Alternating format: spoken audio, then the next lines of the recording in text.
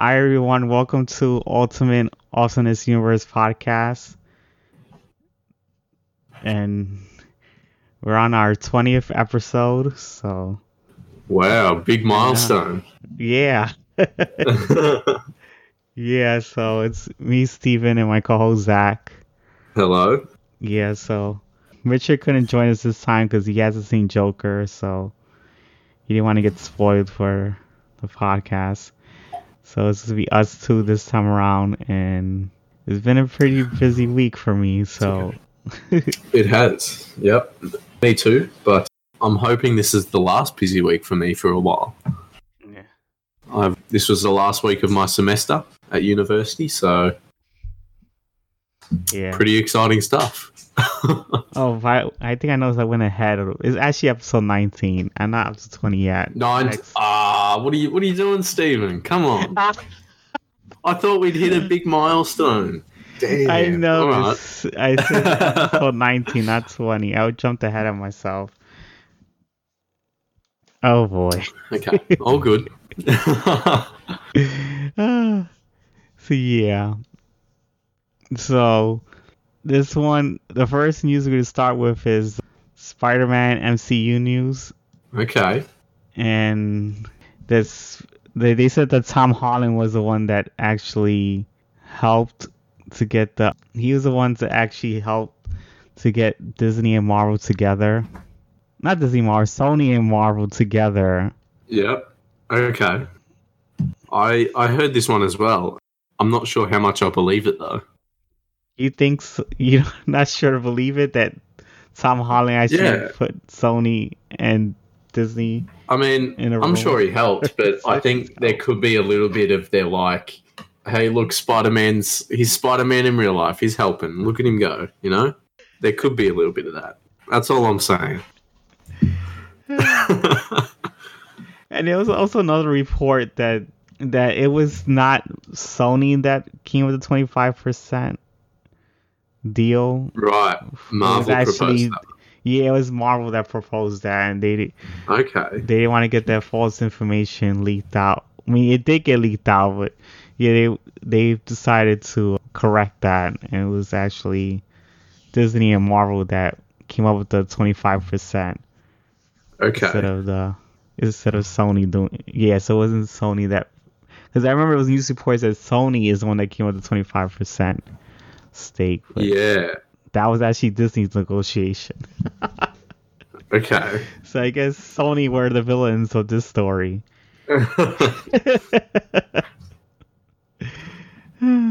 Look, as long as we get more Spider-Man and we're not left with his identity is revealed and then nothing happens after that, I'm happy.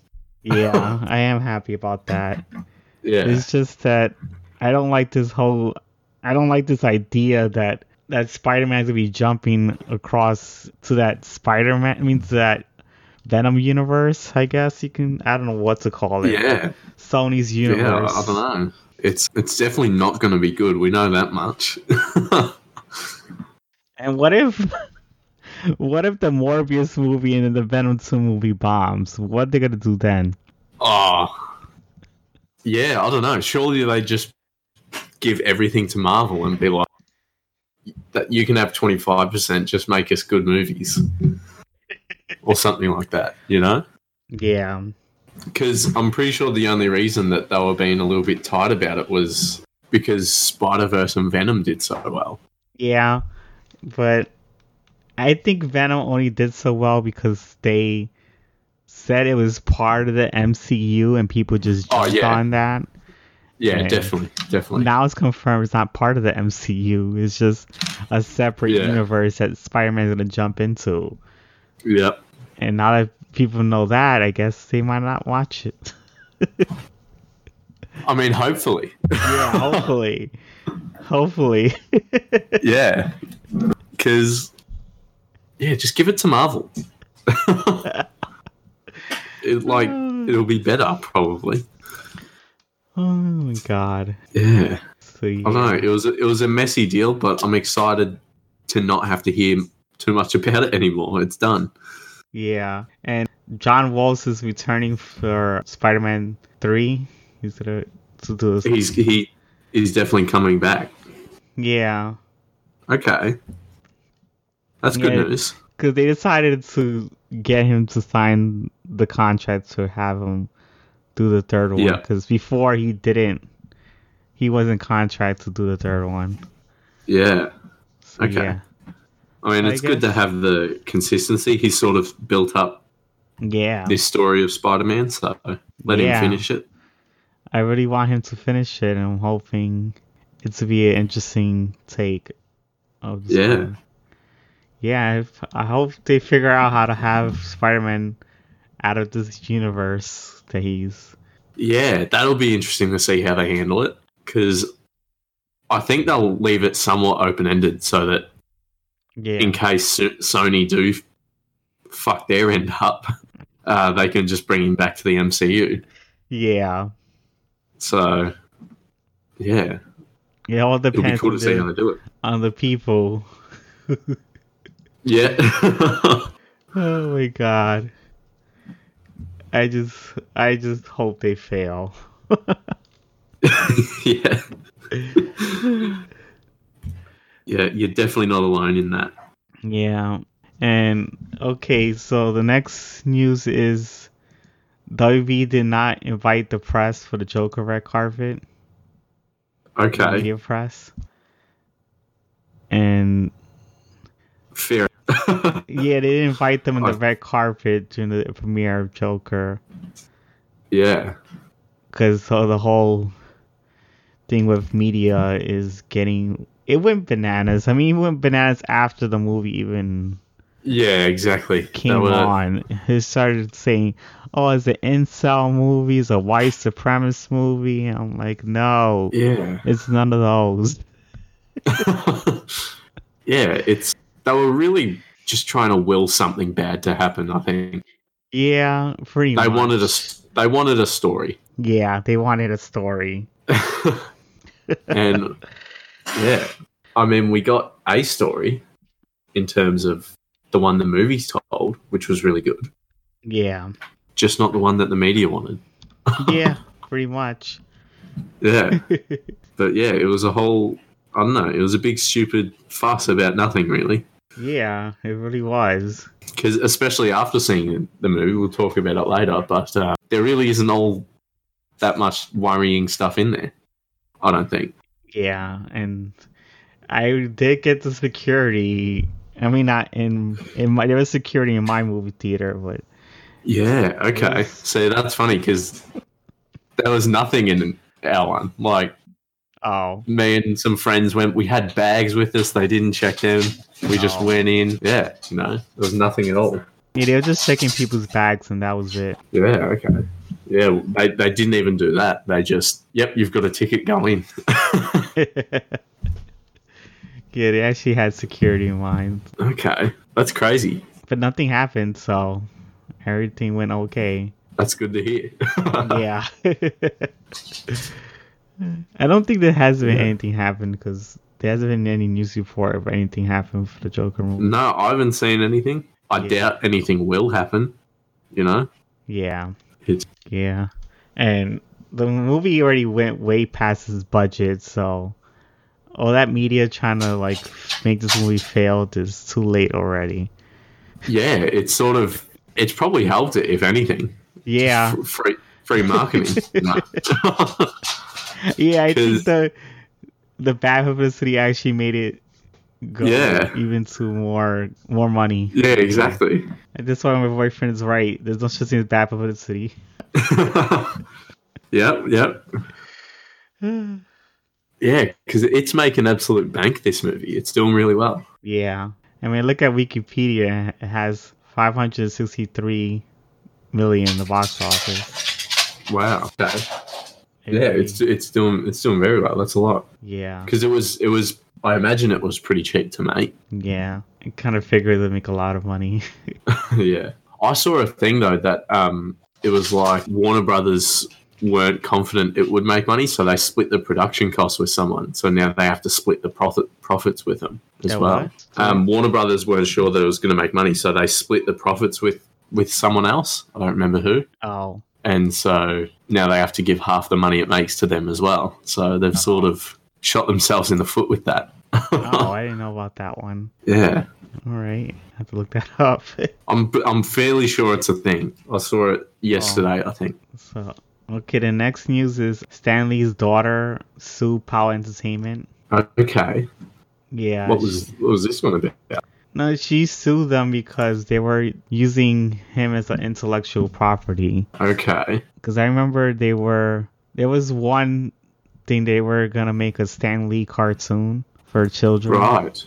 Okay. And I guess, I'm not sure. And she's not happy about it. She was probably not happy about it. And I remember that there was always problems with Power Entertainment with Stan Lee because they were trying to get money out of him many times with they even wanted to get, I think it was something that they want, I forgot what it was, but she did sue them to get rid of them having any ownership of his property. So okay, I think Power Entertainment might go away if they don't have Stan Lee's name attached to their company anymore. Yeah, well, it's definitely a big selling point for them, you know? Yeah. Because apparently Stan Lee had filed a lawsuit against Power Entertainment in 2018. Right. But it was dropped. So okay. After his death, I think his daughter, Jonah Lee, decided to sue the company after his death. Okay. This is the only thing I'm glad about it, because I really did not like this company making money off of Stan Lee. Because I know Stan Lee had a lot of troubles with this company, and I don't think it's right for them to actually make any more money off of him. Yeah, it's in very poor taste. It is. Yeah. Yeah, no, fair enough. I think, definitely probably get rid of him. Or at least, the people running it trying to profit off him. Yeah. And his death, Yeah. That's okay, well, good on her. Yeah. So the next news is that Marvel Zombies is being renamed. Right. What's its new, do we know its new name?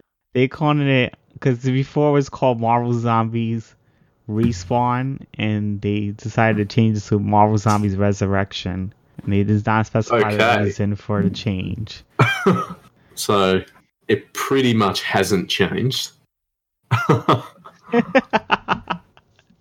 Yeah, because it's a limited series coming out, and they decided to call it, instead of calling it Respawn, let's call it Resurrection.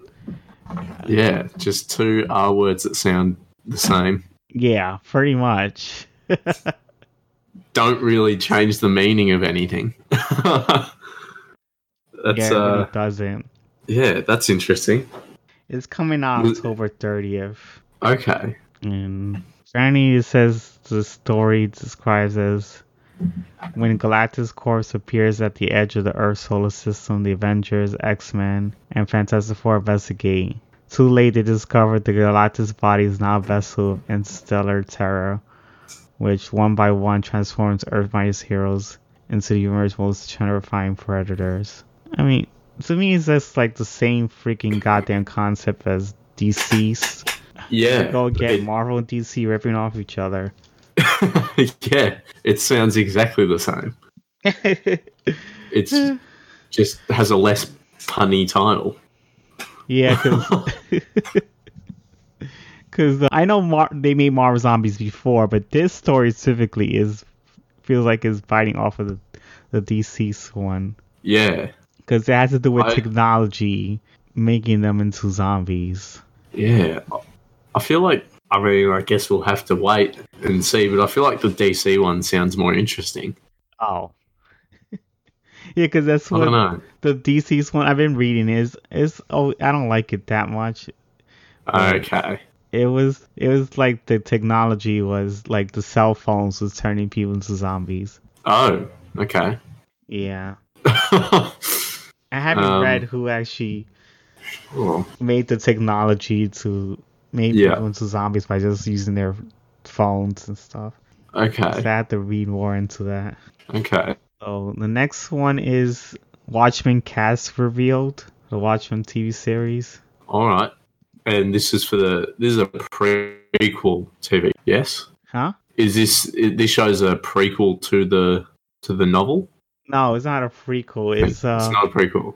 It's just an sequel. See, okay. It takes place after the movie, I think. I'm not sure, but right.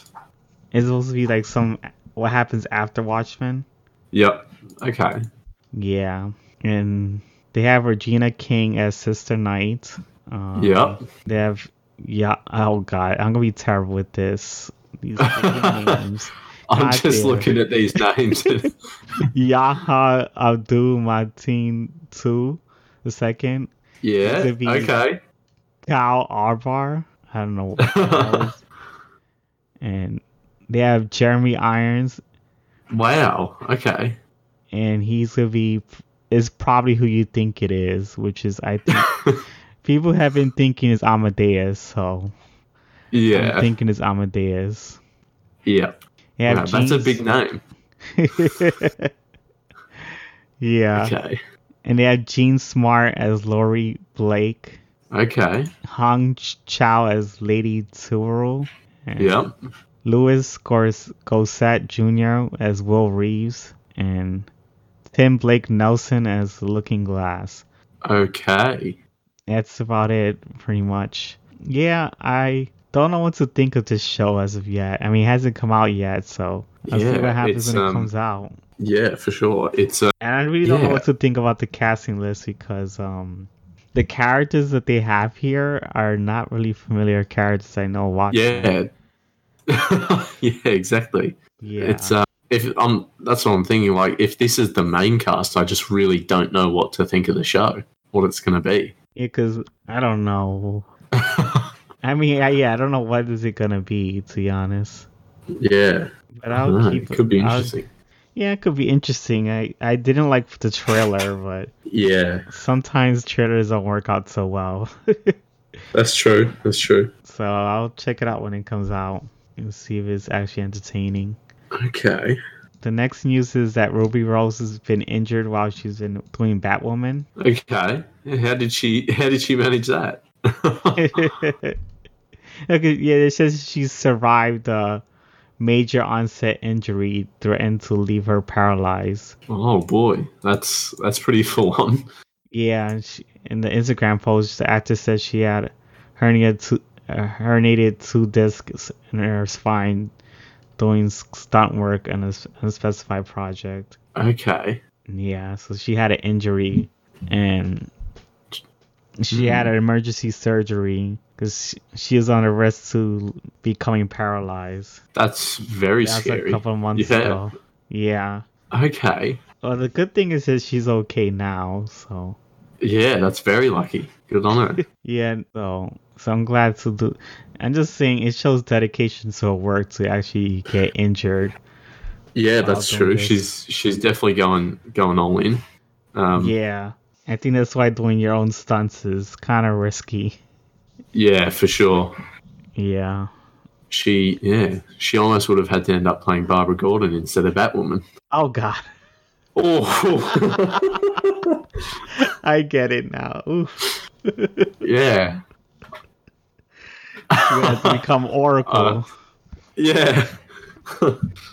Oof. That was him. Yeah, okay. It's just funny because before Batwoman was actually a character in the comic books, I read that character was technically supposed to be Barbara Gordon. Oh, really?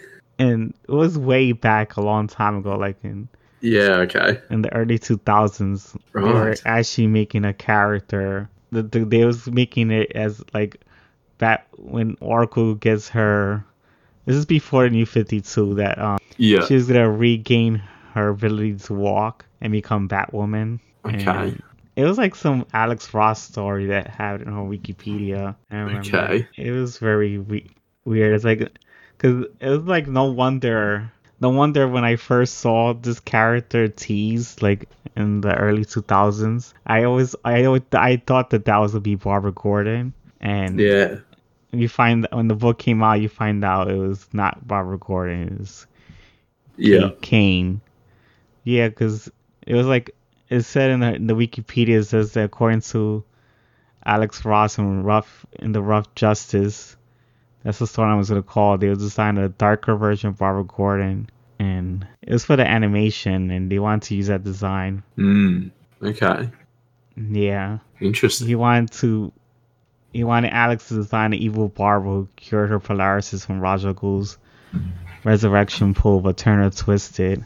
And however, the plot was never used for the animation series, but instead became a design for the modern version of Batwoman. So that's pretty interesting how that all became a thing.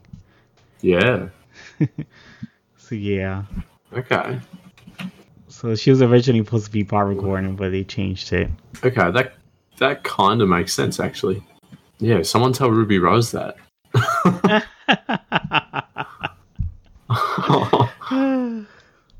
And that's why you could see so many people, because so many people have gotten confused with Batwoman. They keep thinking it's a Batgirl show, and it's like, no, it's a different character. Yeah. Even though that character was supposed to be Barbara Gordon originally. Yeah. Okay. That's a fun little piece of trivia. Yeah. Good stuff. Yeah. So the next one is a Kingsman trailer. Yeah. Which I did really like this trailer because I didn't see it on the internet at first. I saw it in the Joker movie came out. Okay. Yeah. Yeah, they had a Kingsman trailer when I was watching Joker. Right. I actually like this Kingsman trailer better than the other one because this one actually showed what the story. Yeah, you get a little bit of an idea with what you're in for. Yeah, and it looks like it might take place during like World War II or something like that. Yeah, it's very. Yeah, there's a lot of war stuff going on in it. It's Yeah. Yeah, I can't really tell though. I'm gonna guess World War One. That's my guess. Yeah, I was thinking World War One, to be honest. Yeah, it looks pretty early, but yeah. I mean, I kind of wasn't on board for a Kingsman prequel at first, but yeah, this looks like it could be a little bit of fun. Yeah, it does look pretty fun. Looks very interesting to see a very different Kingsman movie. Yeah, exactly. Yeah. Yeah, so if it's gonna be good, I'm all in. Yeah, and I wanted to know the history of how Kingsman all started. Yeah. Be very interesting. But I really did enjoy the trailer. It was really fun. Yeah, it's probably almost got me on board for this movie now, I think. Yeah, that's good, I think. Yeah, well, if it's fun, I'll definitely go see it. It looks like it could be good. Yeah, I'm looking forward to it and see how it works out. Yeah. The next news is Spawn broke a Guinness record for longest indie title. Wow. Okay. Yeah. That's exciting. Yeah, because his series it hit 301. Yep. A few weeks ago. Okay. He broke a record for celebrating the honor of 301.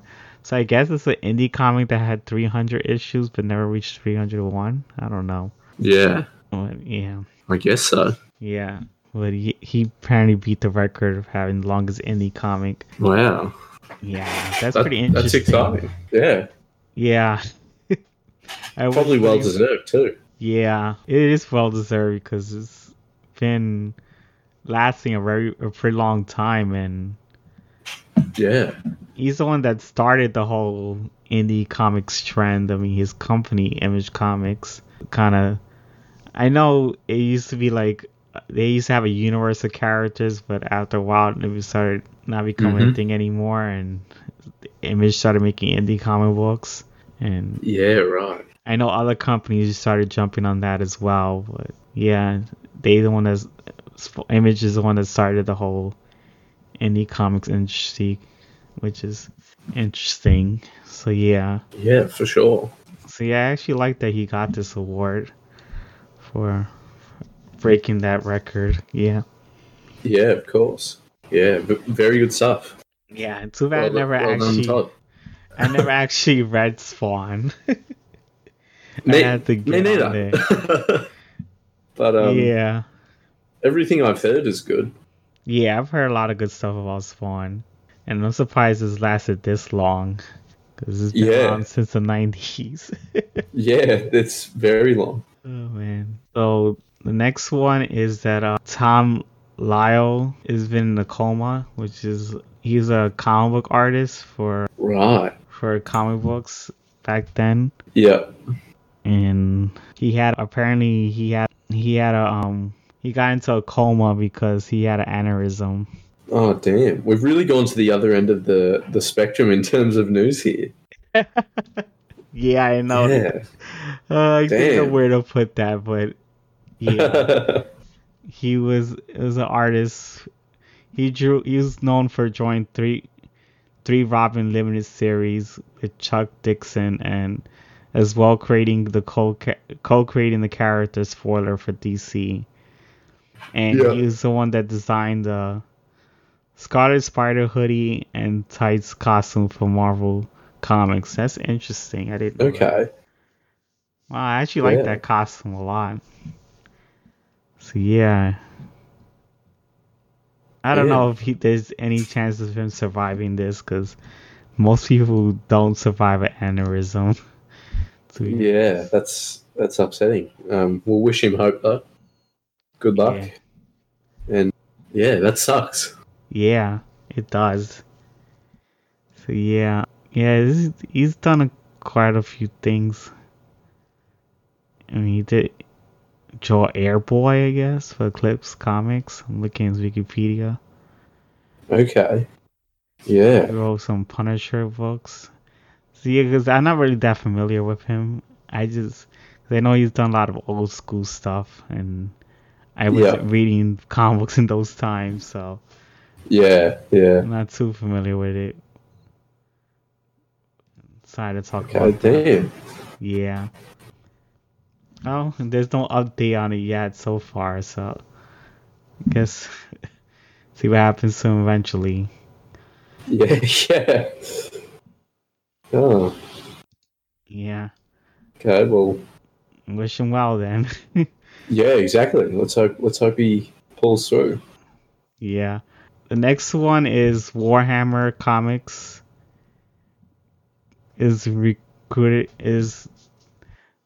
Marvel's making Warhammer comic books. Okay. They got the license to do Warhammer titles in late 2020. Okay, so it's a while off, but okay. I like Warhammer a lot, so that could be Yeah, my boyfriend likes Warhammer a lot too. Yeah, it's good stuff. They said that in this article, it says from Newsarama, they said that Warhammer used to be published by Titan Comics. And I guess now they have to. Now Marvel has the license for it. Yeah. Which I think that would actually make it. I don't know, make it more popular or something. In any way. It could. I don't know. Does the Marvel brand on a comic make it? You know, how much more popular does that make it? Just having that. I don't know. I really don't know. Yeah. Because I remember the Star Wars comic books when they came back to Marvel, they were actually selling more than what they had at the Dark Horse label. Yeah. Okay. I never read the Dark Horse Star Wars comic books. I don't know to compare which is better, to be honest. So I've been reading of course, the Marvel Star Wars comic books, and I like them so far. So yeah, I don't know what Marvel would do with Warhammer, but I like to see it. Yeah, it could be something good. Yeah, too bad I'm not that familiar with the games. My boyfriend is, but I'm not. I mean, I know they are video games, but I haven't played any of the games. Yeah. Okay. Yeah. He really plays with the one that looks like Diablo. I forgot which one that was. Okay. But yeah, that one, he plays that one a lot. So it's pretty interesting to see that. All right. Nice. So So the next news is not. There's no more news for now. I just realized we're already done with the news. That's all the news. Yeah. The next one is the Joker movie. Now we're gonna discuss about the Joker movie. All right, let's do it. Yeah. Yeah. Okay. I think it's been out for a couple of weeks, so I suppose we can just go right into spoilers. Yeah, of course. Yeah. Okay. If you haven't seen it, then maybe watch it and come back. What are you doing? You know? Just seen it already. So, it's been out 3 weeks already. Yeah, exactly. So what are your thoughts on it overall? I actually liked the movie. I had a tough time with it, to be honest. Okay. Because I wasn't sure to like the movie or not after I saw it. Yeah. Okay. Because I was really kind of confused with what was going on, and I wasn't sure I liked the take of the story, to be honest. And I don't know, my boyfriend kind of helped me analyze what was going on in the movie, because I was figuring that when I saw the final scene where Joker is in I don't know what to call it, but he is in I guess, Arkham Asylum. Yeah, I think so. He was talking to a psychiatrist. I was thinking that the whole entire movie was in his head. Yeah, right. Okay. I mean, go ahead. Yeah, that's the thing with this movie. There's a very large aspect of, is what you're seeing real? Yeah. Because, as we know, some of it definitely isn't real. We just don't know exactly how much is and isn't. Yeah, we don't know how much is real and not real. Yeah, because even like towards the end, when like the police car crashes and he's standing on top of the roof of a car and like all the people are around him and that sort of scene, I was like, that's so like out there and like unlikely of happening. So I was like, maybe that's in his head or it's exaggerated or something, you know? Yeah. So, yeah. Because the thing is, what I figured that Joker is an unreliable narrator. And I think the movie's pacing was done on purpose. Because I didn't like the pacing of the movie, like how everything was in there. And it just felt very cluttered. But I figured out that was the point. Yeah. It's sort of... Yeah, it was sort of paced and framed in a way to make you feel really unsettled and it felt like Joker was telling the story to the therapist at the end. Yeah, exactly. And with him being an unreliable narrator, it's actually how the movie actually felt like. So it kind of made sense to me. Yeah, maybe it could just be like, you know, most of it happened, but that's what we see is how he saw everything happen. It might not be. Yeah. Exactly how it played out. Yeah. And it's like you're watching the movie in Joker's perspective. Like, that's what you're doing. Yeah, exactly. It's just pretty interesting. Yeah, well, there like isn't a scene that he's not in. Yeah, that's true. And what I found interesting, because now that I thought of the theory of the Joker movie, like it's all in his head. That it kind of makes sense that, because you know how everyone sees themselves as a hero of the story. No one actually sees them as a villain. Yeah, exactly. So, yeah.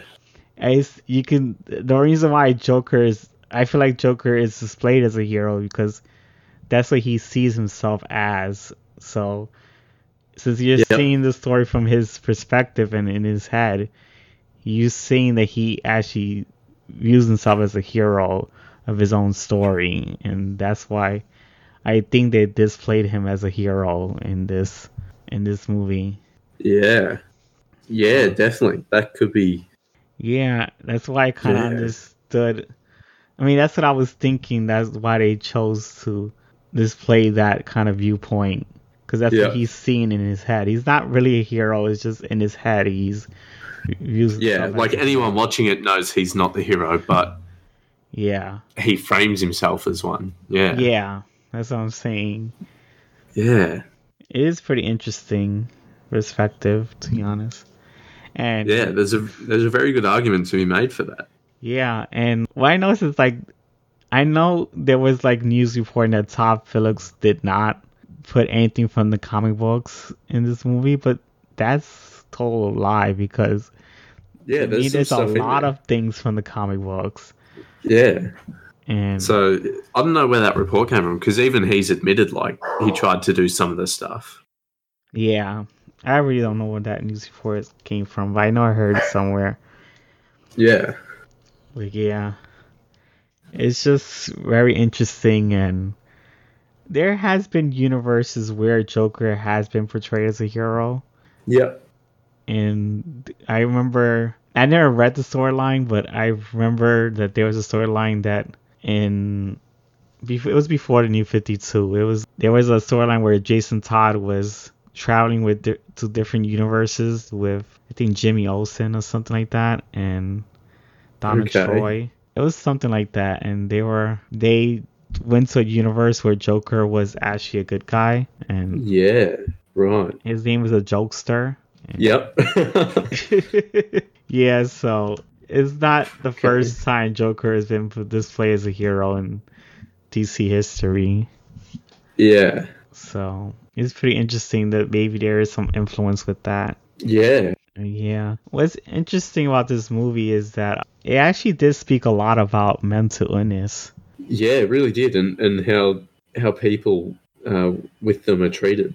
Yeah, it's pretty interesting. Yeah. And to be honest with you, I did feel a little empathy with the Joker in this movie, but I don't agree with the things that he does, but I do understand why he went down that path, and I could see why someone would well, it asks for the empathy because he's just constantly beat down by everyone around him, and it's often unjust. Yeah.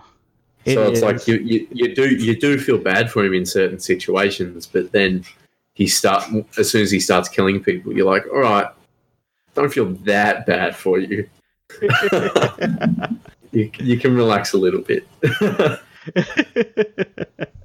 Yeah, you don't have to agree with the things that he's done. It's just understanding with why he would go that way is pretty interesting, and for sure. I did like a lot of things about this movie, that there was like a good time setting for it, and the thing is, the movie was taking place in the 1970s, and it was filmed in New York. And what's interesting, I mean, the reason why I feel like that's a perfect time setting, because New York was really, I know it's still a bad place, but it was really bad in the 1970s. Yeah. Because I know there's like references to Taxi Driver. Yep. In this movie, and if you do watch that movie, you notice that it takes place in Times Square, and Times Square in the 1970s were like really fucked up. I mean, now it's like rich place. It's no longer like that at all. So it's totally different, Times Square. But back then it was like a bunch of hookers and pimps. Yeah, right. And there was it was very hoodish type of place, and I can understand why they decided to take the movie in that place. So in that time period. So it shows an example of corrupt Gotham, and I did think that was interesting how they set it all up. Yeah, for sure. So yeah, I did like it a lot. And another thing is that I now that I was understanding that the movie takes place in Joker's head, I was starting to understand why Bruce Wayne was in the movie. I was thinking that was Joker's obsession with Bruce Wayne. Yeah. And I don't think that story actually took place when he became the Joker.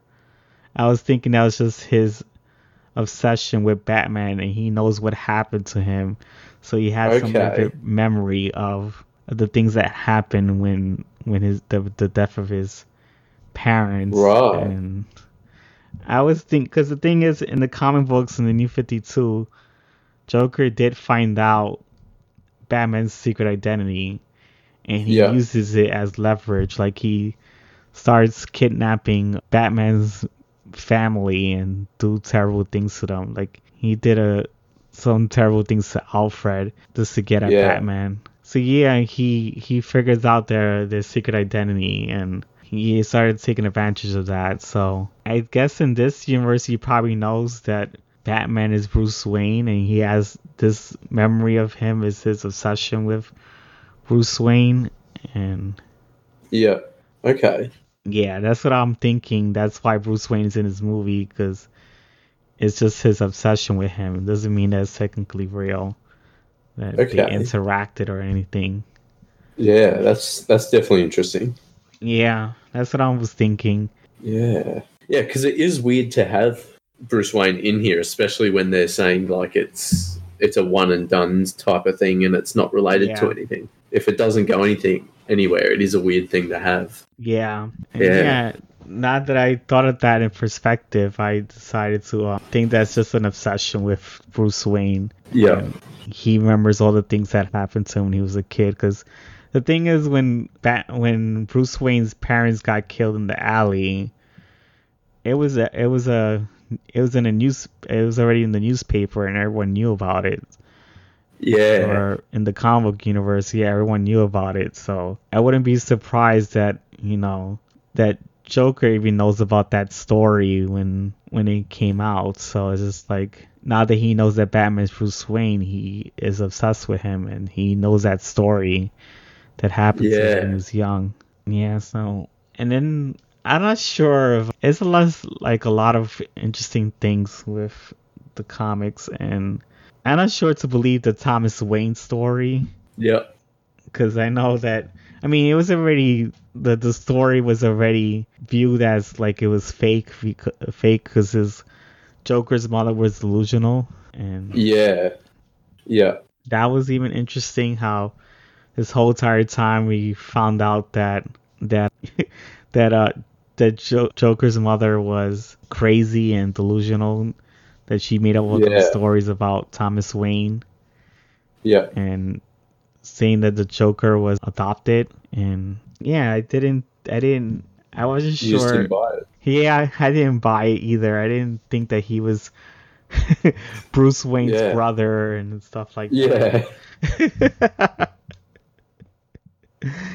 But it does put an interesting story in there that he was adopted, and you can kind of understand why he went crazy, because his parents, I think, maybe have abused him when he was young. And it definitely went into that. Yeah, and it makes you think that maybe the laughing thing that he did in the movie was like a defense mechanism for his being child abused when he was young. Yeah, because the laugh thing is like it's a real thing. Yeah, I've heard it's a real thing. Yeah, I didn't really know about that. No, me neither. So it's that in itself is a very original thing for the Joker. That I wouldn't think to do in a million years. So it takes a lot of liberties, but it's good. They really make Thomas Wayne a bit of a prick, don't they? Yeah, they did make him a bit of a prick, and it kind of makes sense because there has been certain universes in comic books where, like, I only read the comic book of the Telltale games from the back. I didn't play the video game, but there was a comic book that was talking about Deadshot. Like it was a redone origin of Deadshot. Okay. In the comic book from the Telltale games, and I really did like the origin of Deadshot in there. And another thing is that he has a Batman Telltales comic book series. It was a mini series, and apparently there was a story with. The funny thing the thing is, Deadshot's parents, when they were young, the parents used to beat them, and Thomas Wayne knew about it. He never did anything about it, and Yeah, apparently, Deadshot wanted revenge on Bruce Wayne because he's the son of Thomas Wayne. Yeah. So. Right. Wow. Yeah, that's why. Yeah, and in the comic book, you find that out, and you do see Batman struggling to find out that his father was such a bad man, and he did a lot of tragic things, and he didn't realize that until he got older. So it's a different first concept of what if Thomas Wayne was actually a bad man, and Bruce Wayne got fooled into thinking he was a good person, and then he finds out that he's a bad person, and he has to deal with the consequences of what his father did. Yep, exactly. Yeah, it's a good way to pull the rug out from under Batman, for sure. Yeah. So yeah, there's a lot of things that's borrowed from comic books and like from different universes, and yeah, exactly. I thought that was so interesting to even read about, and I also did read a story, and I remember in the New 52 there was a whole bunch of villains one shots, and the Joker one was about Joker's mother always abusing him when he was little. Okay. Yeah. So I was thinking they took the story from that book and put it in here. So yeah, they put a whole bunch of things in here together and like made a cohesive story, which is pretty interesting. That's one of the things I liked from this movie, and there was one thing I was kind of disappointed about. Because I know that they went the opposite direction with the Killing Joke story. Yeah. Yeah. And it's just weird how they because the thing is in the Joker movie you find out that Joker falls in love with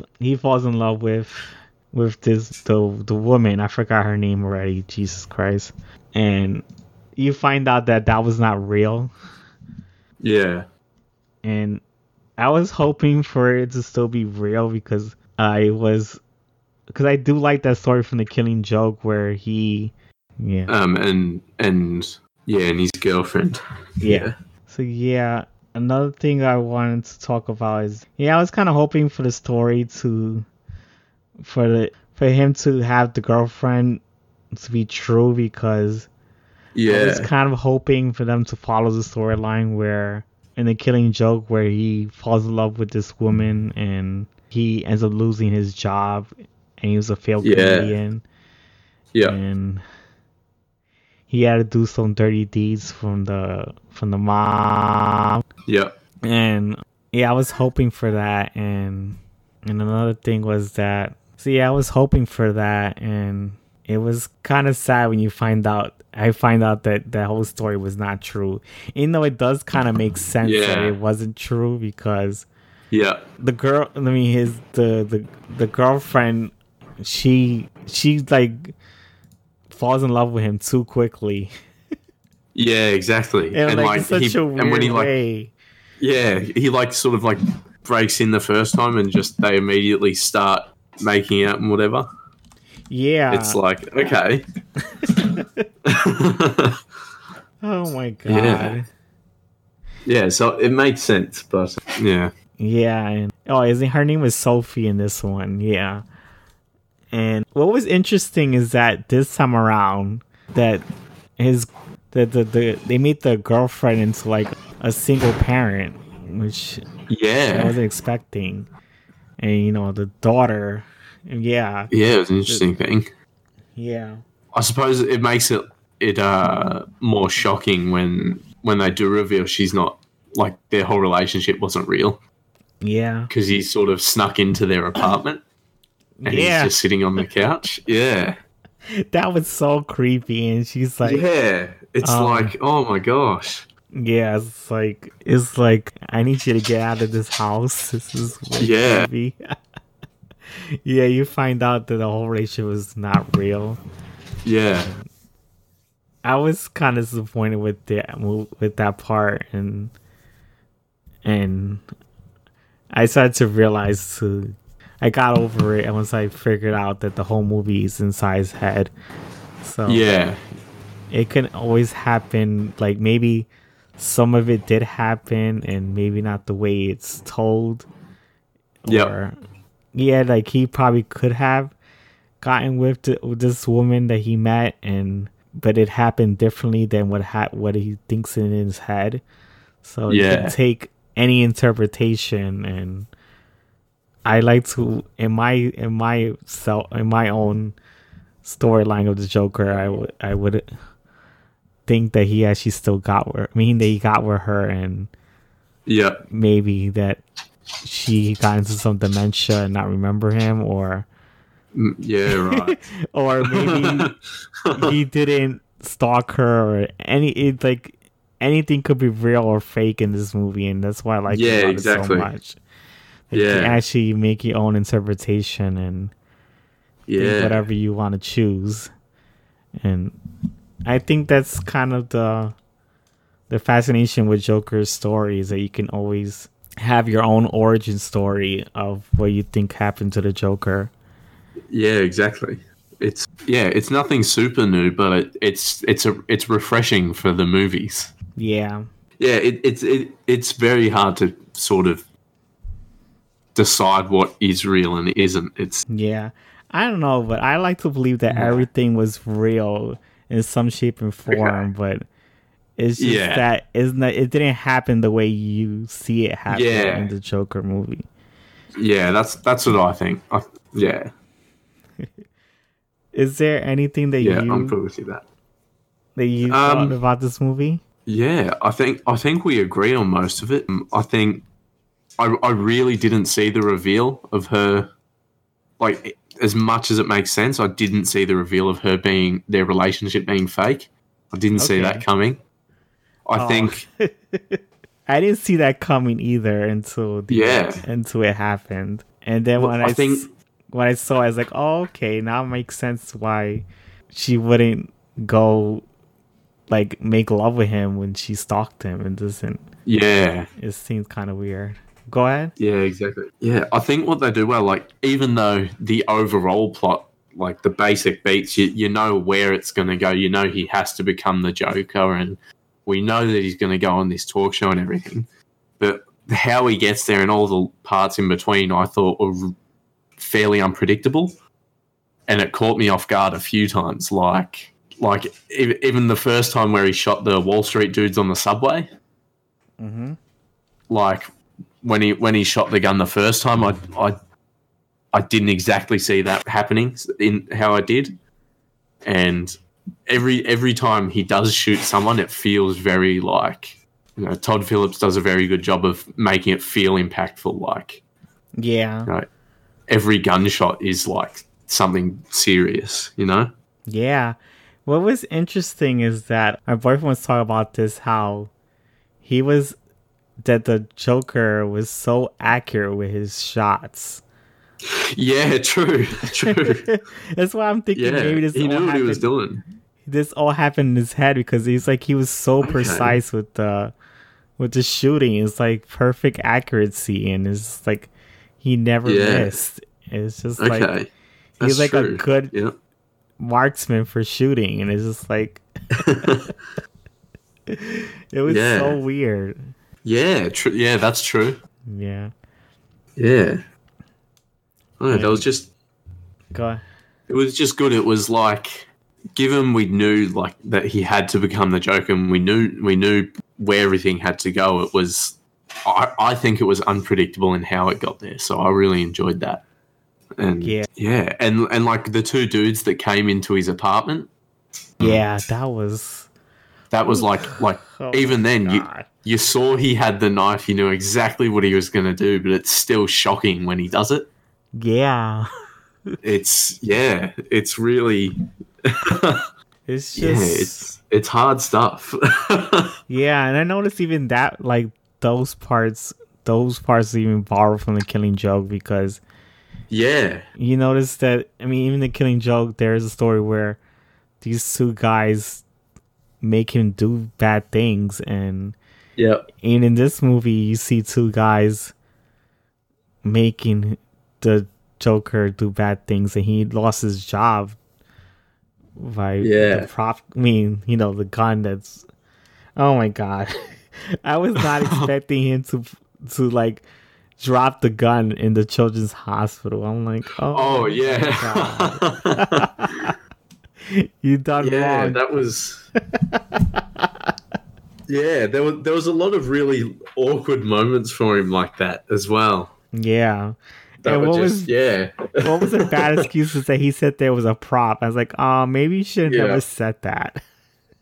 Yeah, because people are really gonna think you're crazy if you say that was just a prop for his. I was like, I mean, as if he wouldn't be saying like, well, I got the absolute shit beat out of me last week. I've got it just in case that happens again. Like that's Oh my god. Any other excuse? Yeah, he could have just said that was his self-defense gun, but apparently he didn't think of saying that. He just said it was a prop gun. And I'm like, oh god. Yeah. But it was interesting how eventually he doesn't give a shit anymore at the end, and he's just like, oh, hell breaks loose. Yeah, and I sort of felt like as the movie went on and he slowly started becoming the Joker more and more, he stopped. He started caring less. He stopped, Yeah. His forced laughter also died down. Yeah, I noticed that. Like once he was the Joker and he just didn't care what anyone thought. I don't think he really ever had any of his forced laughter. I think he had a forced laughter in the beginning. It was just that. Yeah. Started to becoming something he didn't care about, and it's just something he happened way meant. Less. Yeah. Yeah, like every time he laughed, he actually meant it at the end. Yeah, exactly. So yeah, he started becoming who he really was. Slowly started becoming a monster. I think that's what. Yeah. So but it does say a lot about mental illness and how they're treated. Like, how people with it are treated, especially back then. And this guy's just sort of got the perfect storm of lots of things are wrong with him, and lots of things have gone wrong in his life, and and the only reason why I kind of understood from him because I used to get beat up from my father, and I dealt with child abuse, and it does damage you in kind of some sort of way. Yeah, it's serious stuff. Yeah, child abuse is not cool. It really isn't, and don't do it, please. All parents out there, just don't do it. It could really messes up child's head, and it's just I never thought of going to the path of the Joker. Of course not. That's too crazy. I would hope not. But it does put you in a very low self-esteem state with yourself, and it's just it really messes with you. You really lose confidence in yourself, and you start not to believe in yourself, and you do try to have like a defense mechanism to stop trying to remember the things that happened to you when you were little. Yeah, and you can see that in the movie as well. Like when he's told about it, he just doesn't believe it. He doesn't remember it. He almost chooses not to. Yeah, it's like he chooses not to remember he was abused. Yeah, but you could see that he was. Yeah. So and this movie does speak a lot about mental illness and how it's treated in society, and I actually do believe that it's treated that way. Like a lot of people don't care about what they say to people who deal with mental disabilities. It's like most of the time people don't believe you and don't care about your mental health. And it was like, because I remember even the boss didn't believe any of his problems, and it was kind of cruel.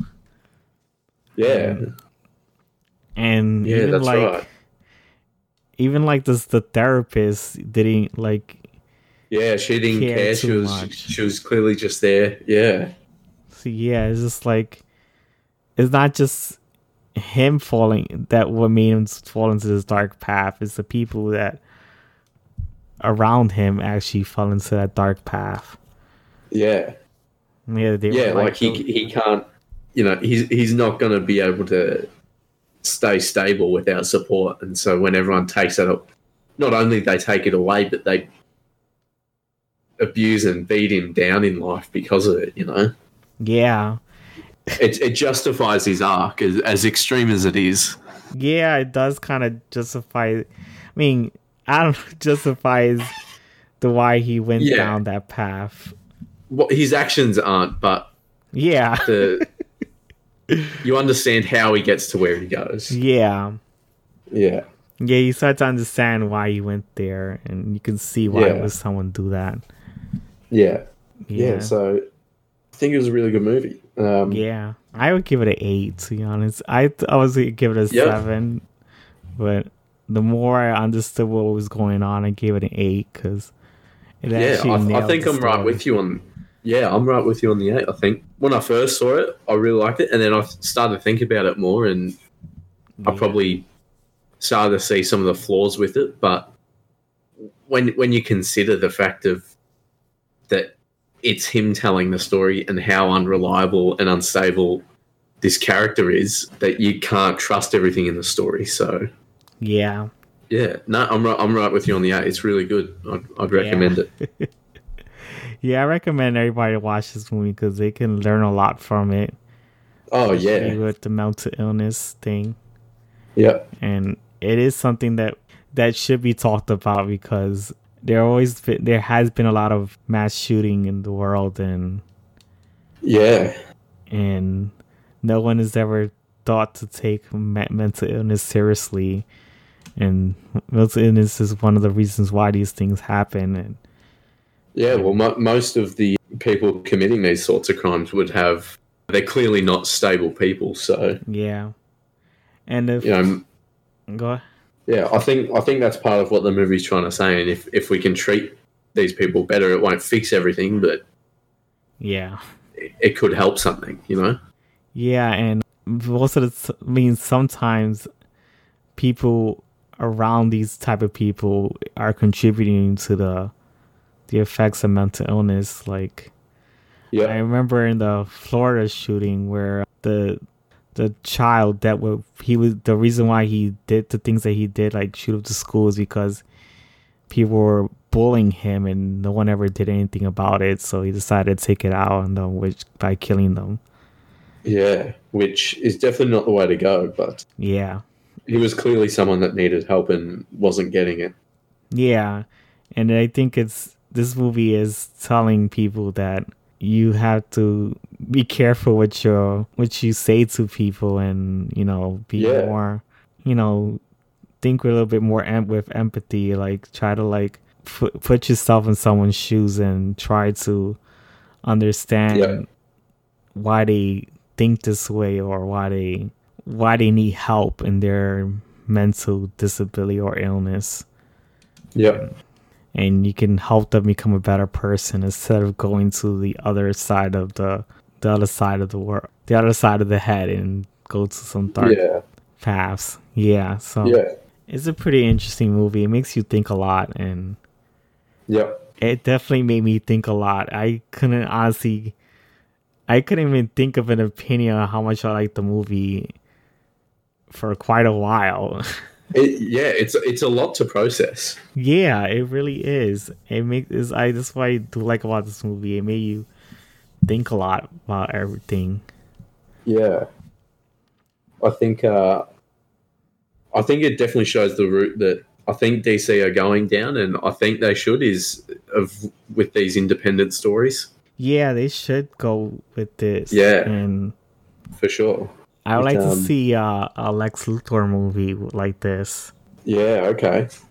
Yeah, I know a lot of people have been talking about that, but yeah, they should make a Lex Luthor movie like this.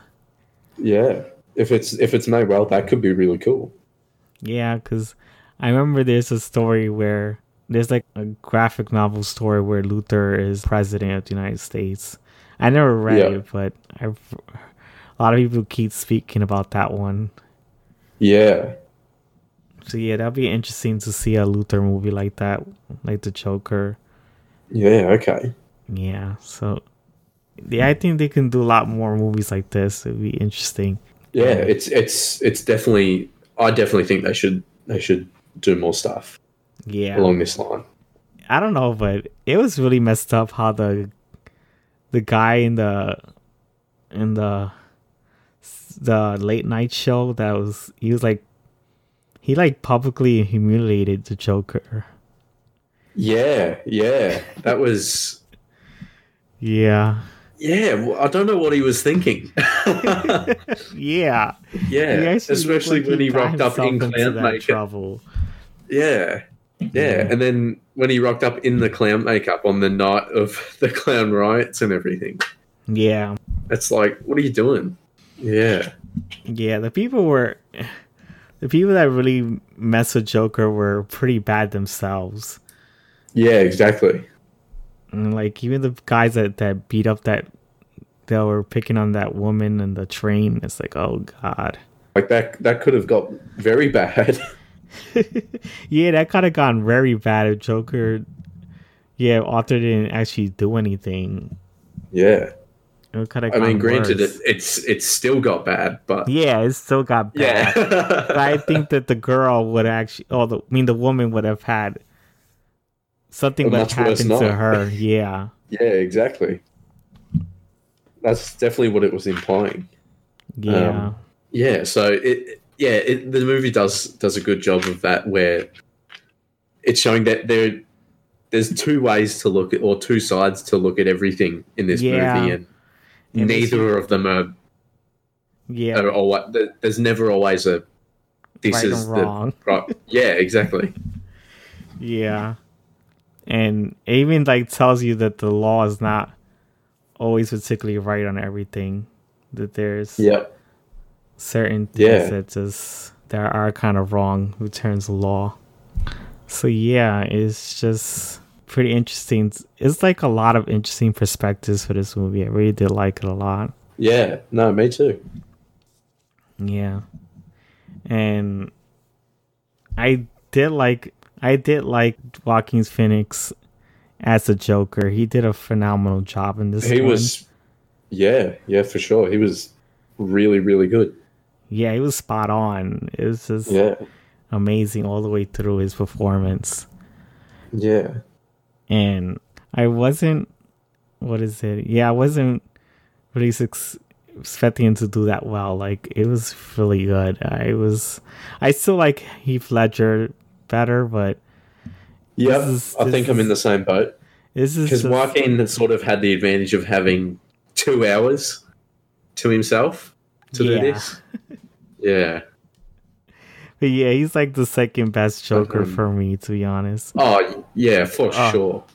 For sure. I mean, in terms of movie acting, but Mark Hamill was always the best for me. Oh yeah, he's unbeatable. But yeah, it's just.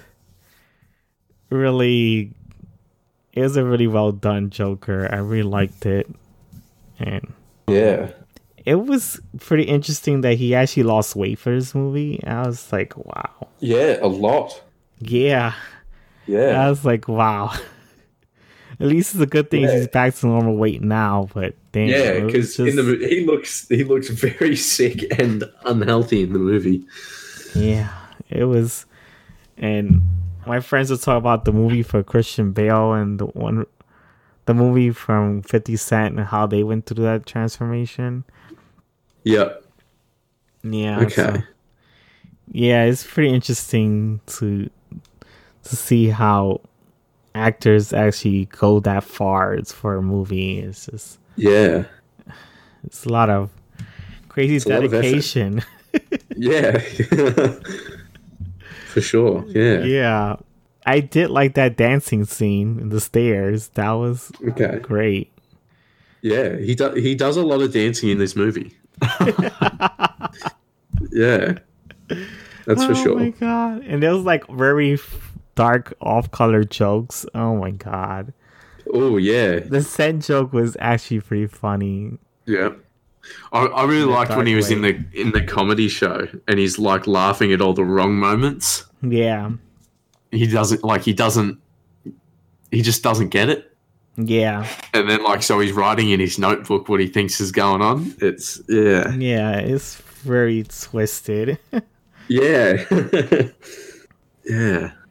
No, really, really, really good movie. I enjoyed it a lot. Yeah. So I think that's enough about the Joker movie. I don't know what else to say about it. Yeah. I'm not sure. We went over it pretty good there, I think. Yeah, and I also I thought it was pretty funny that the midget guy couldn't open the door, and he was like so paranoid. Yep. Oh my god. Everyone was that was funny. Yeah. Oh that was god. Yeah, there was some really great dark humor in this movie. Yeah, there's a lot of dark humor in here. It really makes you laugh in the most uncomfortable moments of your life. Yeah, exactly. Yeah. Yeah. Good stuff.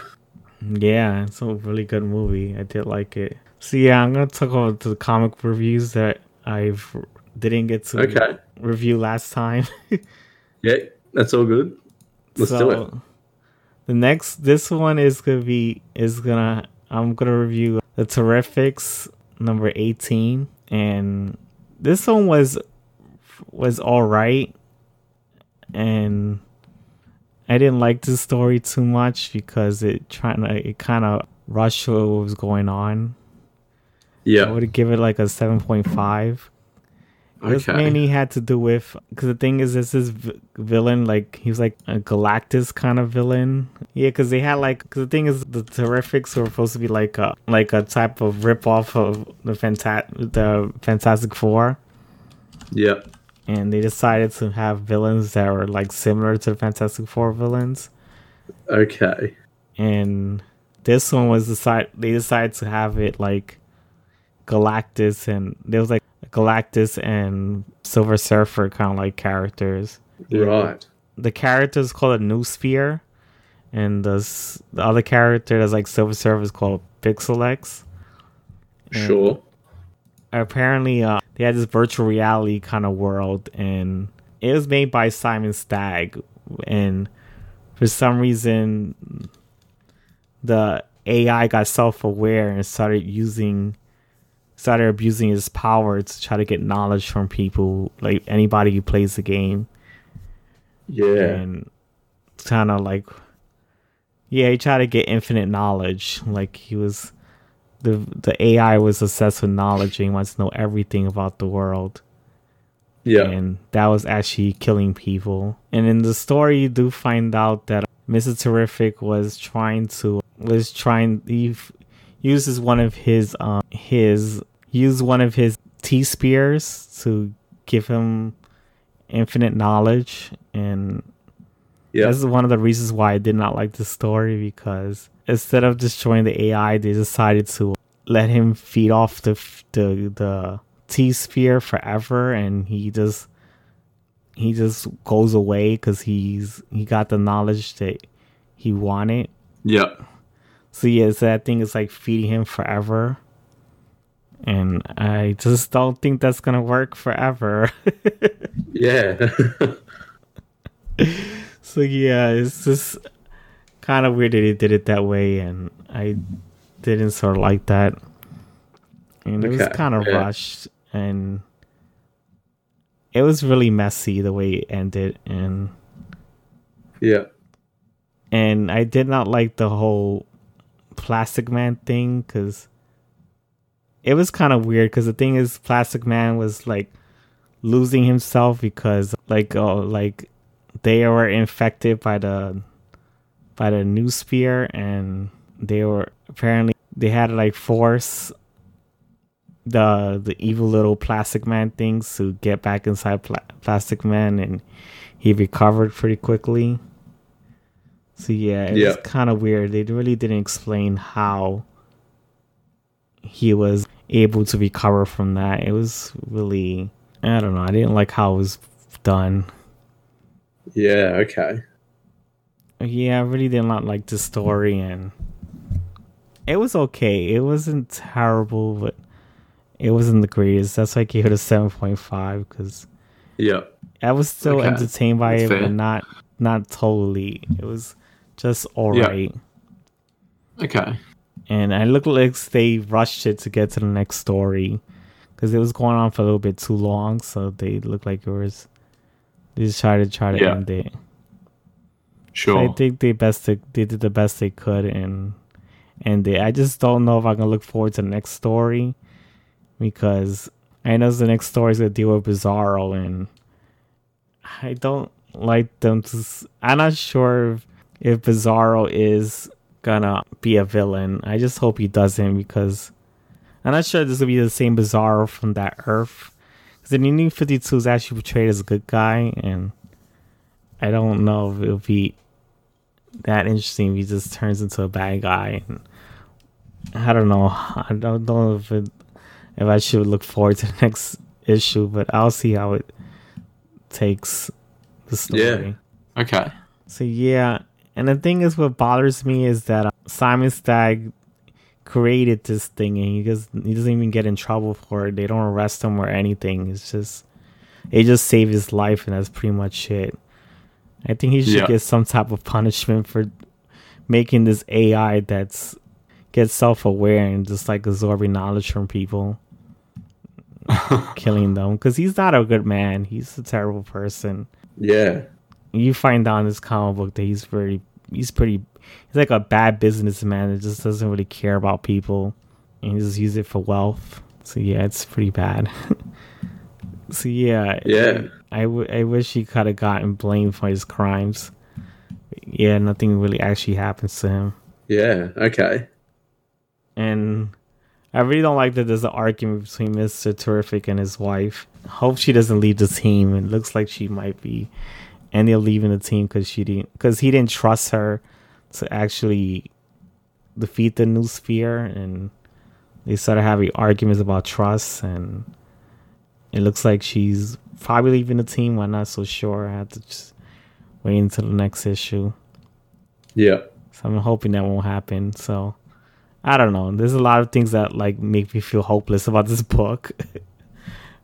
But I hope I still enjoy it, because I know they changed the writer from Jeff Lemire to Jing Liu Yang, and he's not that great. Okay. This book. Yeah. I like his writing in other books like Avatar, but for this book, it's not. I don't think it's working out for me, because it became more action packed than story driven, and I don't like books that's action packed. I like story driven book. Yeah. No. Fair enough. I think in comics, I think story is much more important. Yeah, story is more important than action. Yeah, for sure. So the next issue I'm gonna be talking about is the Secret Wars annuals. There's like 4 of them. I didn't even know there was 5 of them. This is like a 5-issue miniseries, and there was one with the first part was with Iron Hammer, and then the second part was Hex. The third part was Ghost Panther. The fourth part was Arachknight, and no. The first part was actually Sorcerer Supreme. My mistake. And the 5th part was Iron Hammer. Oh God. So yeah, this is like the where they combine the Marvel characters into one character. And yeah. Okay. It's like the amalgam kind of thing with Marvel and DC combined characters. So Marvel decided to do something like a homage to that. Like they decided to combine a bunch of Marvel characters. They did this last year and they were popular, so they decided to make a new one for this year, and it was okay. This one I give it a 7.5 as well. For the entirety of the story, it's just the pacing was very rushed. I didn't like that, and I wish that they could have not pace it so quickly, and it was very cluttered and much story. I noticed they was just like trying to fit way too much stuff in, and that kind of bothered me a bit. Like I was trying to enjoy the story, but they just kept putting stuff on top of it. Cause like I know the source, like each issue had a story where they fight a villain, and after they defeat the villain, they deal with the main story arc. Which is the thing is that this world ends up being inside the Soul Stone, and the Soul Stone is breaking apart, and these characters have to try to fix it. Yeah. And try to make the world run again. Like they try to repair the Soul Stone at the end of the story. So that's what these 5 issues talk about. Them trying to recover this world that they live in. And each story started with them fighting a one-off villain. Like I know in the Sorcerer Supreme they were fighting like They was fighting. I gotta check again. Yeah, Soldier Supreme. They had a. I know they all had a short story. There's a short story with him fighting Baron Zemo type of character. I forgot. Yeah. It's like a female Baron Zemo. I forgot what character she's mixed up with. Because these are all combined characters, and that's what they were doing. And there's also a one-off story in the beginning where you see him fight, I think is Hela. Yeah, it was like a Hela and Madame Mask kind of character combined together. And yeah, after defeats that, he's fighting. God damn it! I'm trying to like look through this. But yeah. Anyways, it's just that each character fights one villain for like the first 5 minutes of the book, and then they go deal with the main story where they try to recover the Soul Stone. And it's just like it's way too much to pack in, and I didn't like that. Yeah, that's a lot for one issue. Yeah, they did this for each issue, and it's just like yeah. Soldier Supreme is fighting like Madame is like a Hela and Madame Mask character. Yeah, they had to fight, and then after they defeat her, they had to deal with this story where they trying to repair the Soul Stone, and then you find out that he fights Iron Hammer, and it's just the reason why you find out he's fighting Iron Hammer is because one of the villains, like Red Skull and Mystique, and they were like making them evil. They were making Iron Hammer fight each other, and then they find a way to break off, and they get the other heroes to try to stop this Soul Stone from destroying from it getting destroyed. See, there's a lot to pack in, and they did it very messy. Sure. It was giving me a headache, so that's why to give it 7.5 altogether. It was all right. Yeah, okay. It's ambitious. It was very ambitious, and I noticed it was a lot to pack in. And but there's one thing I did like is that they made more characters that they combined together, which is very interesting. I did like that a lot. And I noticed, they just put a lot of story into this, and it's just became real messy. I think next time they should calm down on the stories and just give one story, not 3 stories in one issue, and just like, let's pack this all in. Each issue has 3 stories, and it's just that's insane. It's really insane. It really is insane, and there's a lot to gather. Okay. So the next one is I'm gonna be talking about is American Carnage number 9. Okay.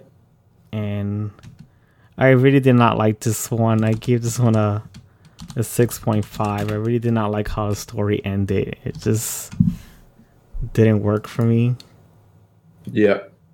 Because I did not like how it turned out. Because you find out that the main character, Richard Wright, he ends up making his lawyer to meet up in the house, and he ends up killing her. And I didn't think he would go into that path to actually kill her, because the thing is that she has a daughter, and the daughter is pretty innocent from this case, and it's just that it's gonna be the thing is, what's crazy is that he ends up killing the mother, and then he takes the daughter for himself. Like, he's gonna raise the daughter himself. Right. I mean, it's just weird that he was planning to raise a daughter. It's just weird that by the end of the story, he ends up killing himself. So, like, what was the point of killing the mother and leave her alone with her? 'Cause the thing is, he leaves her alone with the father, and it's just like the father is a cruel man himself. He's a white supremacist, and it's just yucky. Yeah, he likes to kill black people, and it's just he has this like white supremacist group, and it's just pretty awful how this book ended in a kind of. I didn't like the way the story turned out for me. It was. Yeah.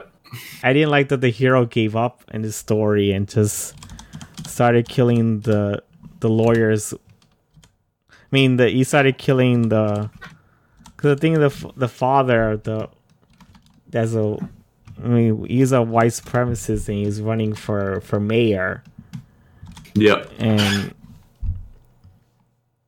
his daughter was a lawyer for this guy, because this guy ran into some issues with killing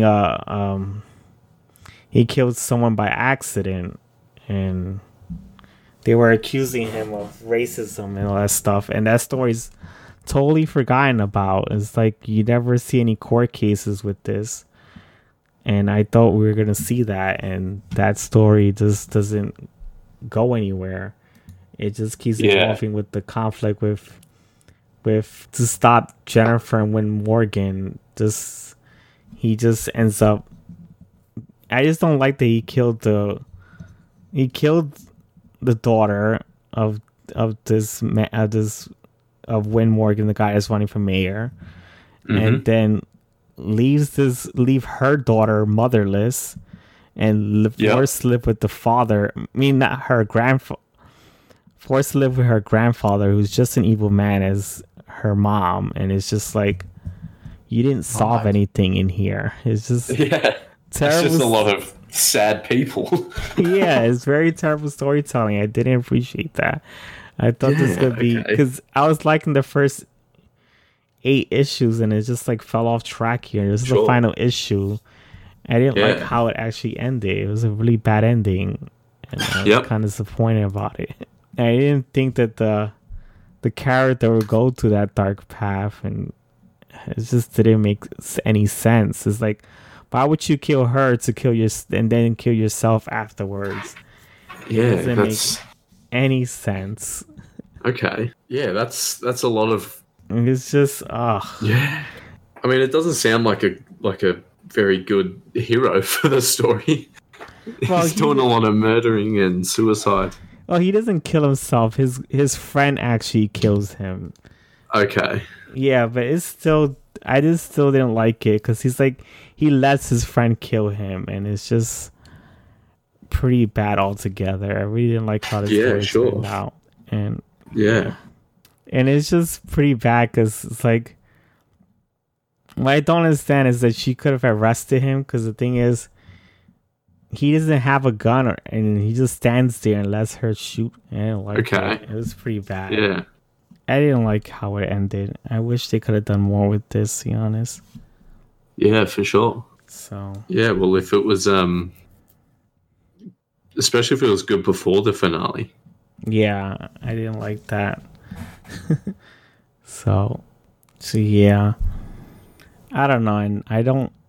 And what's even weird is that nothing happens to the woman that actually shot her friend, and the story ends from there. It's just don't like how the way it was ended, and they could have done one more with this, and I didn't like. Yeah.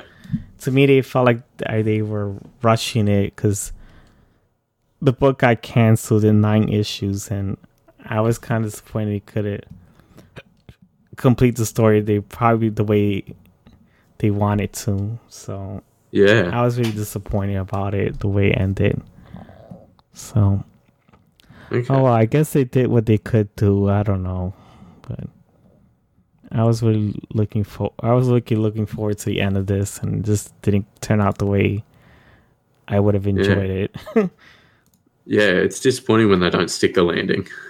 Yeah.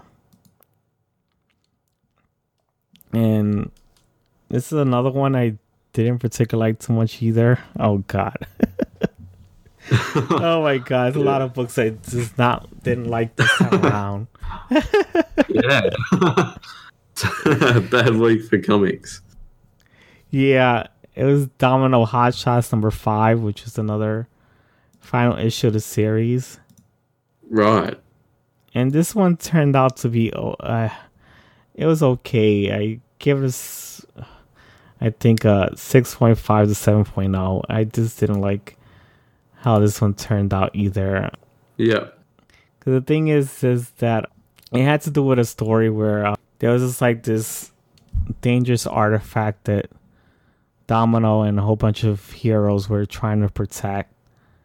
Yeah. Not let the government get into or not let it get into the wrong hands of anyone. Yeah.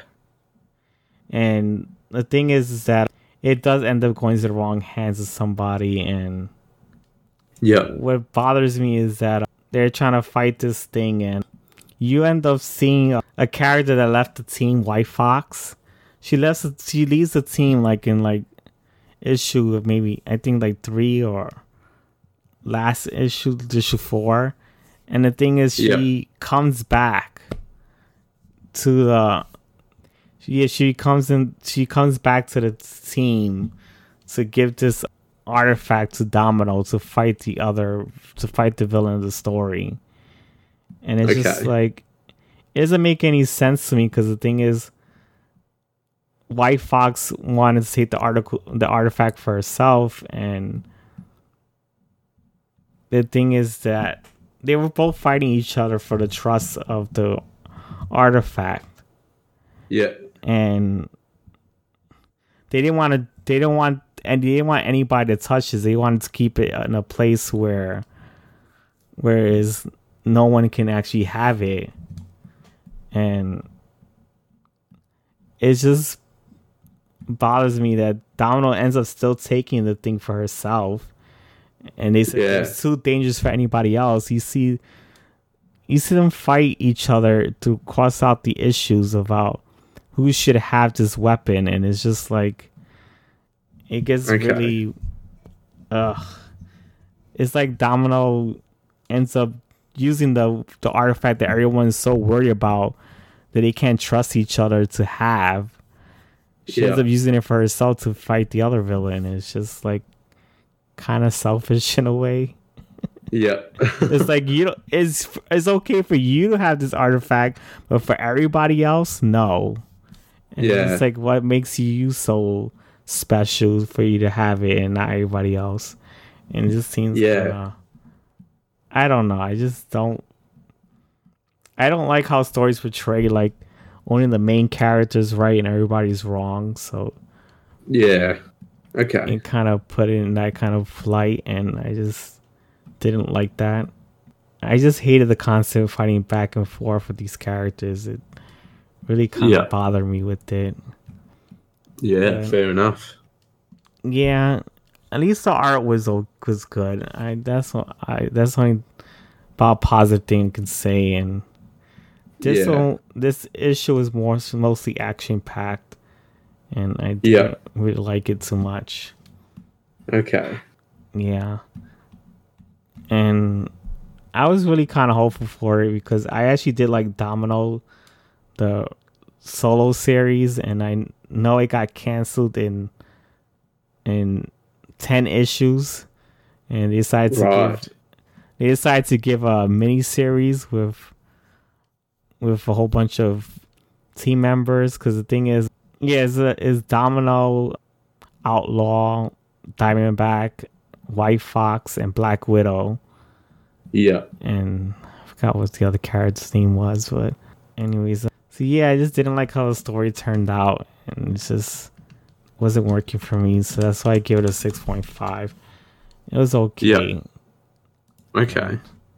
I think it could have been done better without all the constant character arguing about who should have the artifact. It really got annoying. Yeah. And then in the end of the story, Domino ends up using the artifact to fight the villain herself. Yeah. It's just, Okay. Disappointing.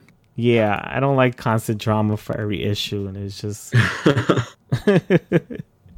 It's like, stop arguing and get on with it. It was Alice Bear was the character that I was forgetting. Okay. So, yeah, it was okay. It's just, I don't know. I wasn't really feeling it. Yeah, fair enough. All right. The next one is Justice League Dark Annual number 1. All right. What do we think of this one? I think this one was pretty much...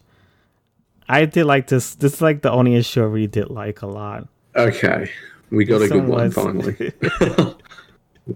Yeah, I did like this one, and yeah, I give this one a 8.0 because it was a really good one. The thing is, Constantine tells Swamp Thing to be a hero again and try to solve a case for himself. Yeah, sure. He was down on the, like, he was feeling bad for himself because the Green is not around anymore, and he wanted to feel like he needed to help somebody. And they go into a story where a guy that he ends up gaining the power to be like the powderment of flowers.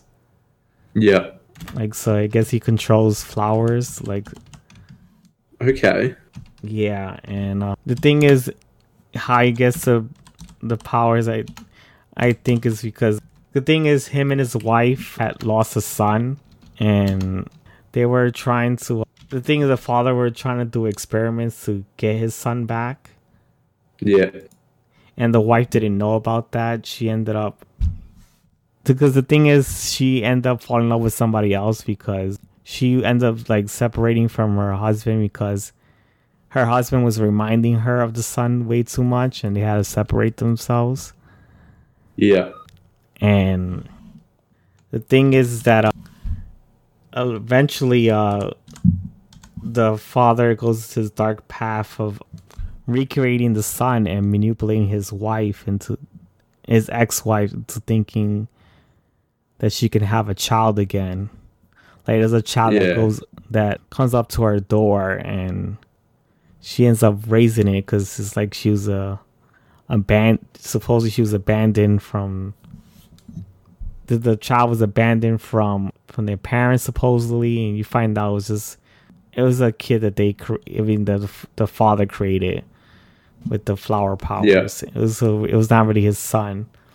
And the thing is, he was manipulated by a villain in this story, and Swamp Thing is trying to stop that from happening, and he ends up not being able to stop it from happening.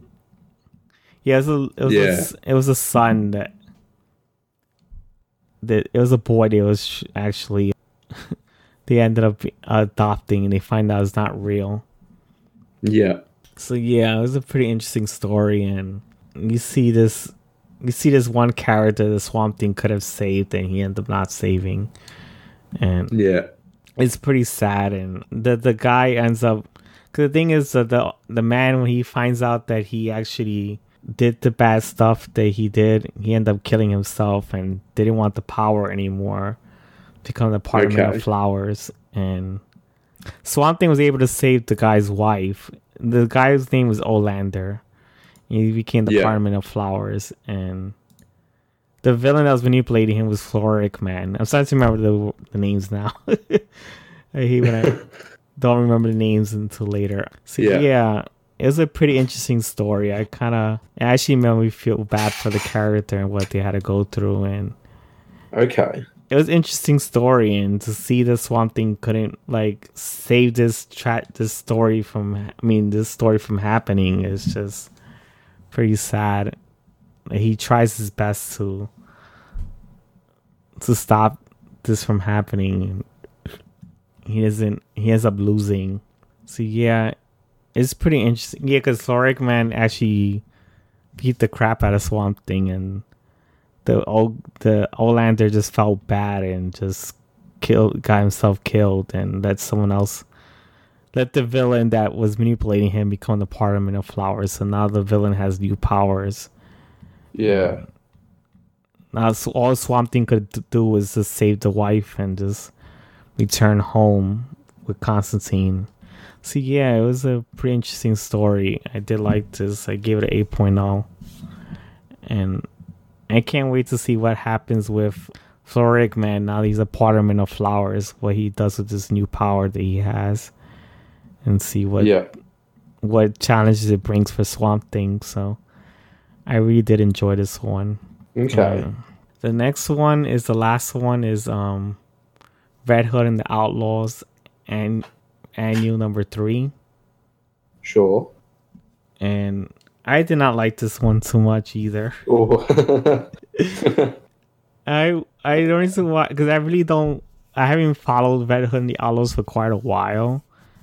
After Artemis and Bizarro left the book, I've not been liking it, and I decided to drop it, but I decided to pick this one up because it tells you what's been happening to Bizarro and Artemis it tells you that they were in another world, that they've been trapped in another world, because when they leave the team, you see them get sucked into this door, and after they get sucked into this door, you don't see what happens to them, and Red Hood thinks that they're dead. So you get to find out where they went inside of, and they went to another world, and in this world it's like all the superheroes are dead, and the reason why they're dead is because Lex Luthor created some type of bomb that exploded and all the heroes died, and all the civilians have powers and turn evil and destroy the world. And I just did not like the story because it felt kind of very rushed. And what bothers me is that Artemis and Bizarro finds out about this world, and then what bothers me is that they meet these characters in here that were civilians, and they gain powers. I think that's what it was. And it fast forwards into 6 months later, the story, and they're with these heroes, and they fighting Lex Luthor. And that's where they find out Lex Luthor was involved in this plan.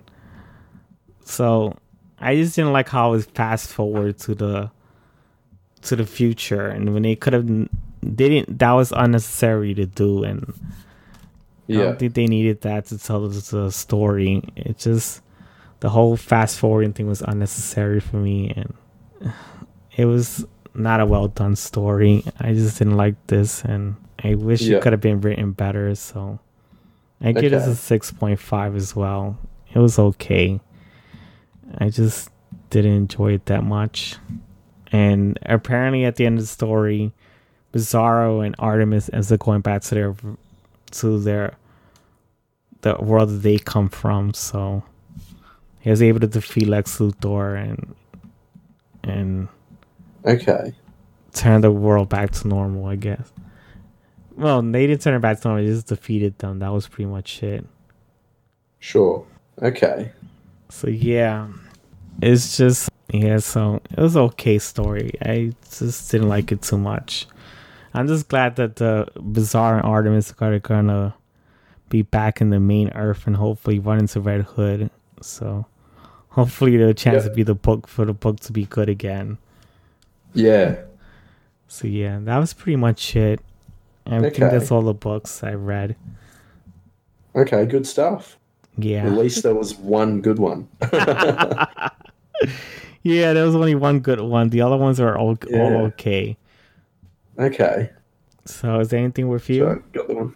Okay. I'm surprised we managed to get time with the Joker review, but I actually this week, I've read it before, but I decided to go over and reread Old Man Logan because I watched Logan a few weeks ago. Oh. So I thought, why not give Old Man Logan a read? So yeah, and it's good. I mean, if there's anyone that hasn't read it by now, I haven't read which Old Man Logan did you read? The original one, the original one, the Mark Miller one. Oh, okay, I never read that one. Yeah. How did you? Oh, really? No, I never read it. I only read the newer volumes where he is in the main 616 universe and gets stuck there. Okay. Wow. Yeah. Well, this one's really, really good. It's not crazy long. It's just he sets off on an adventure across the US with a blind Hawkeye. Oh yeah, and I know there's a blind Hawkeye in this universe. Yep. Yeah, and it's like America's sort of been sectioned off, and each area is sort of run by a different supervillain. Mm-hmm. And yeah, it's a lot of fun. They get into some absolutely insane situations. Yeah. Like, I think probably the weirdest one is like where he lives and where he goes back at the end is like controlled by the Hulk, who's turned evil. Oh, wow. And he's got like a weird incestuous family. And it's just... Oh, yeah, it's really, really weird. But apart from... about it. Go ahead. Yeah. Apart from that one weird aspect, it's quite good. And yeah, I mean, I won't spoil it for you, but because I really recommend it. I know about certain things already, though. Oh, okay. I learned that Mysterio was the villain for this book. No, Mysterio. I don't even think Mysterio's in it. I thought he was in it because I remember he's I heard Mysterio was in it, unless it's a different one. That could be a different one because it's got the Hulk in this. It's got Red Skull's a pretty big villain in it. Yeah, so there's Nazi stuff as well. They find like an old Iron Man armor. Oh wow! Because they said there was a story part where Wolverine kills every one of his X-Men and the illusions were created by Mysterio. Yes, I think that could be it. That's what I was talking about. Yeah. Yeah. So. Yeah, but it's got like there's a section that's run by Dr. Doom. Oh yeah, because Old Man Peter Quill does talk about that. Yeah. Yeah, so because it goes through Wolverine killed a lot of the X-Men. Yeah. I would like to read this someday in the future because the thing is, I've read the Old Man Logan in the 616 universe, and he goes back to his own universe. The story isn't finished yet. I'm still reading it, and I read Old Man Hawkeye, and I've been reading Old Man Peter Quill, and they just like they've been slowly like digging more into building this universe of Old Man Logan, and it's pretty interesting. Yeah, no, it's really, really good. It's got Spider-Woman's in it as well. Yeah, I heard about that. Spider-Woman's in it. Yeah, and it's Peter Parker's daughter. Yep. Yeah. Yeah. And she falls in love with Hawkeye, something like that, I think. Oh, I don't remember that. I probably was wrong. I'm just trying to know the things and what people say. I don't know. But yeah. No, it's It's really, really good. All right. Yeah, it's slowly just sort of like it starts off like it's in a weird universe, but it starts off somewhat tame and it slowly just ramps up, and it gets by the end it's just the most balls to the wall crazy thing ever. So yeah, it's pretty fun. All right, I'll make sure to check it out myself. Yeah, someday. Yeah, for sure. Yeah, it's only 8 issues. That's not too bad. An 8-issue arc. I think I could check that out myself. Yeah, no, I definitely recommend it. It's not very long. Yeah, it's good. I recommend that you check the other Old Man Logan stories, the newer ones with Jeff Lemire and Ed Bryson is another one. Because I know they changed the writer in midway of the book, and they both are good writers for the series. I did like it a lot. Yeah. To me, it was one of the best series that came out with. It lasted for 50 issues. It was a pretty long time. Right. And Ed Bryson decided to make a 12-issue story that concludes the chapter Old Man Logan returning to his universe and solve whatever's going on in there. Which I haven't finished reading yet. And I liked Old Man Hawkeye, which is a 12-issue miniseries. Yeah. That was a good one. And don't know if I'm enjoying Old Man Peter Quill. It's been okay. Yeah, okay. I should mention so no one gets mad or anything. Huh? Hawkeye definitely does not Spider-Woman definitely does not fall in love with Hawkeye. Because she's Hawkeye's son in this universe. Hawkeye's daughter. Oh, I was confused about things. Sorry. Yeah. I was trying to read the so things. Good.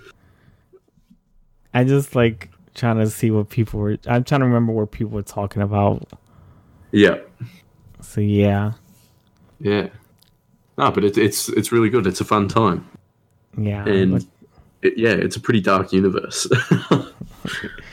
It's pretty interesting. So was that your first time seeing Logan, the movie, or? No, I'd seen it a few times before. Okay. I don't know. I saw it on something, and I was like, you know what, I can watch this again.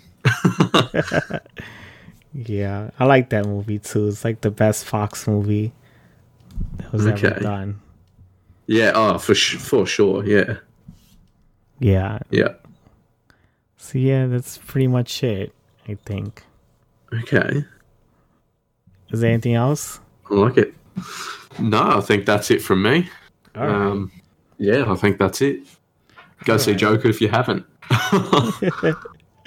All right, so I'm going to end it here, and I hope everyone enjoyed the podcast, and there's a lot of things to hear about in this podcast, so I hope everybody enjoyed it. Yeah, so, thanks for listening. Thanks for listening, and see you guys later. Bye. See ya.